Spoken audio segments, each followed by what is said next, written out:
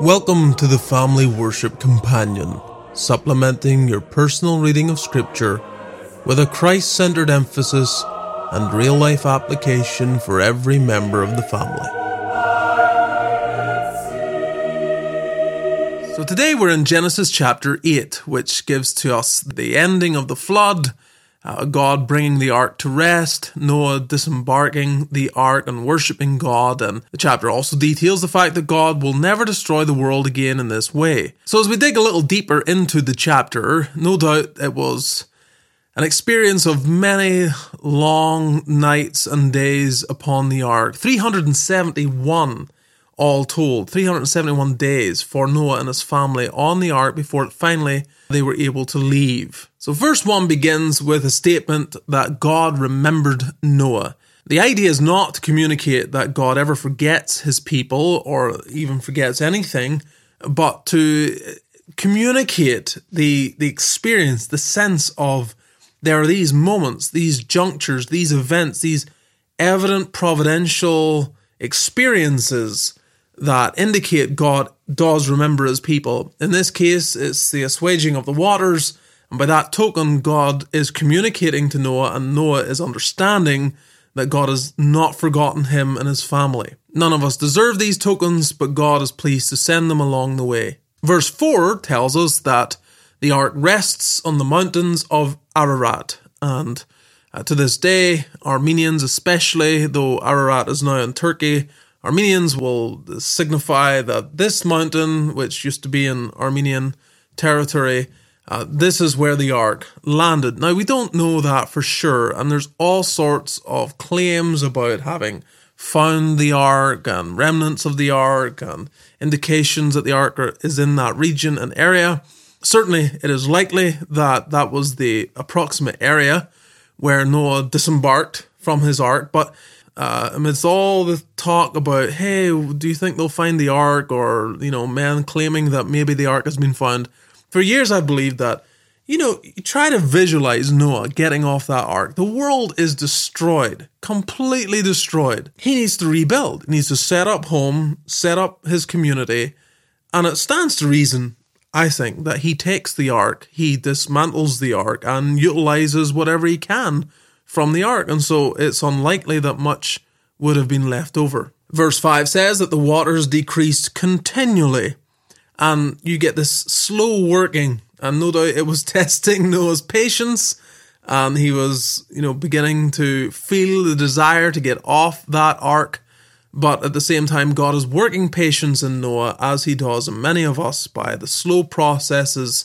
over the course of his providential working. Verses 7 through 12, we get the details of the two birds that are sent out. We get an indication into the nature of these creatures, one of which never comes back. The raven probably finds a carcass to land upon and feast upon and is completely at home there, whereas the dove cannot do that and will only stay away from the ark once it can set its foot upon the new world. Of course, this illustrates wonderfully for us as something of the Christian experience, in that there are two kinds of people in this world: those that are at home here and get involved in all the filth of this world, and others that feel like they're pilgrims and they constantly are going out, but they come back into Christ until finally they will set foot upon the ground of a new world, where they will feel perfectly at home and will no longer be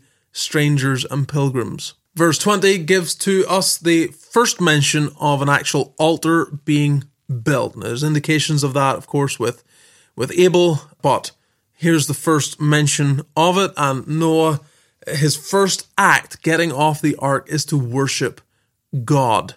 This is first thing, not building home, not setting up the new community. It is the worship of God. And so then we're told that with the altar arises a sweet-smelling savour, and Ephesians chapter 5, verse 2 teaches us that savour that truly satisfies God and is sweet before God is Christ. So we get here even an insight into the fact that God's not really satisfied simply by his judgment. Noah realizes that what will finally satisfy God is the sacrifice of a life. Of course, that illustrates to us what Christ is doing. He can't just pour out his judgment upon the world and be satisfied. If there is to be a people that are saved, the saved people have to have a sacrifice for them, and Christ provides that sacrifice by the offering up of himself upon Calvary's cross. So let's give some thought to application. First of all, boys and girls, let me address you. You ought to follow your parents, if they're saved, into the ark. You should follow them into Christ and believe. The end of the chapter tells us that the imaginations of man's heart is evil from his youth. And so maybe you're already at an age where you sense the evil in your heart, and maybe your parents help you to see the evil in your heart, but maybe you feel it. There's evil in my heart. What am I to do? Well, water, flood, judgment can't wash away the evil of your heart, but the blood of Christ can. And so that's what I'm saying. You need to get into Christ, boys and girls. You need to get into Christ.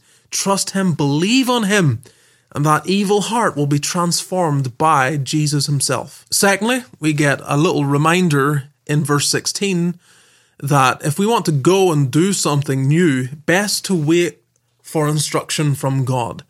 Now, I know that might sound to some hyper-pietistic, or that we can do anything we want as long as it's not sinful.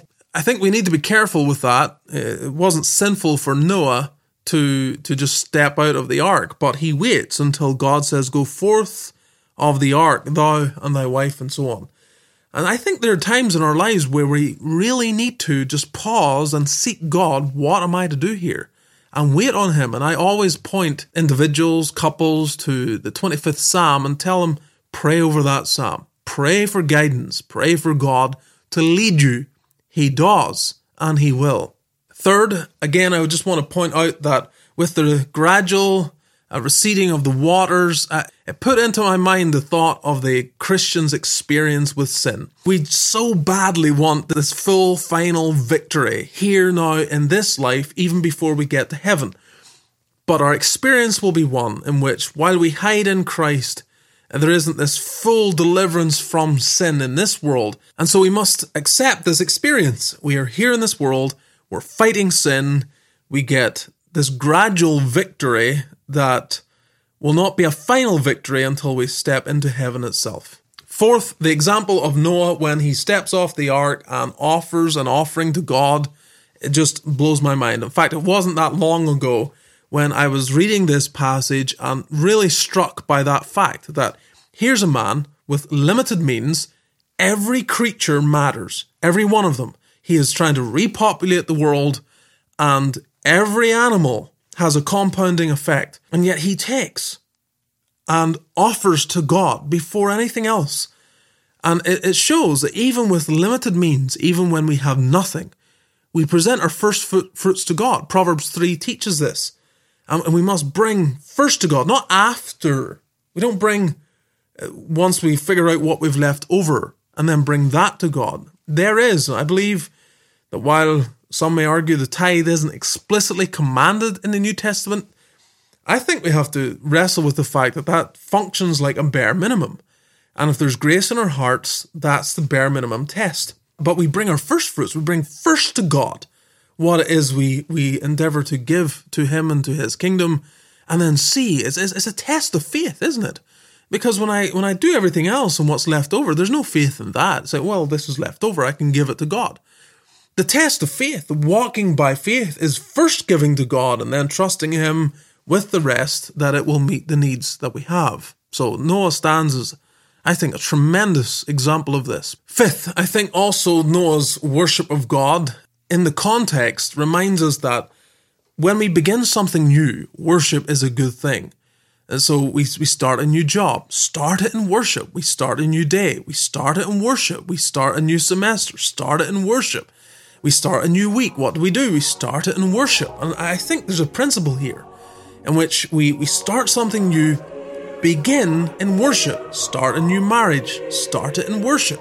Whatever it is, anything new, to begin in this note of worship is a wonderful practice that I think we could carry through our lives with much profit.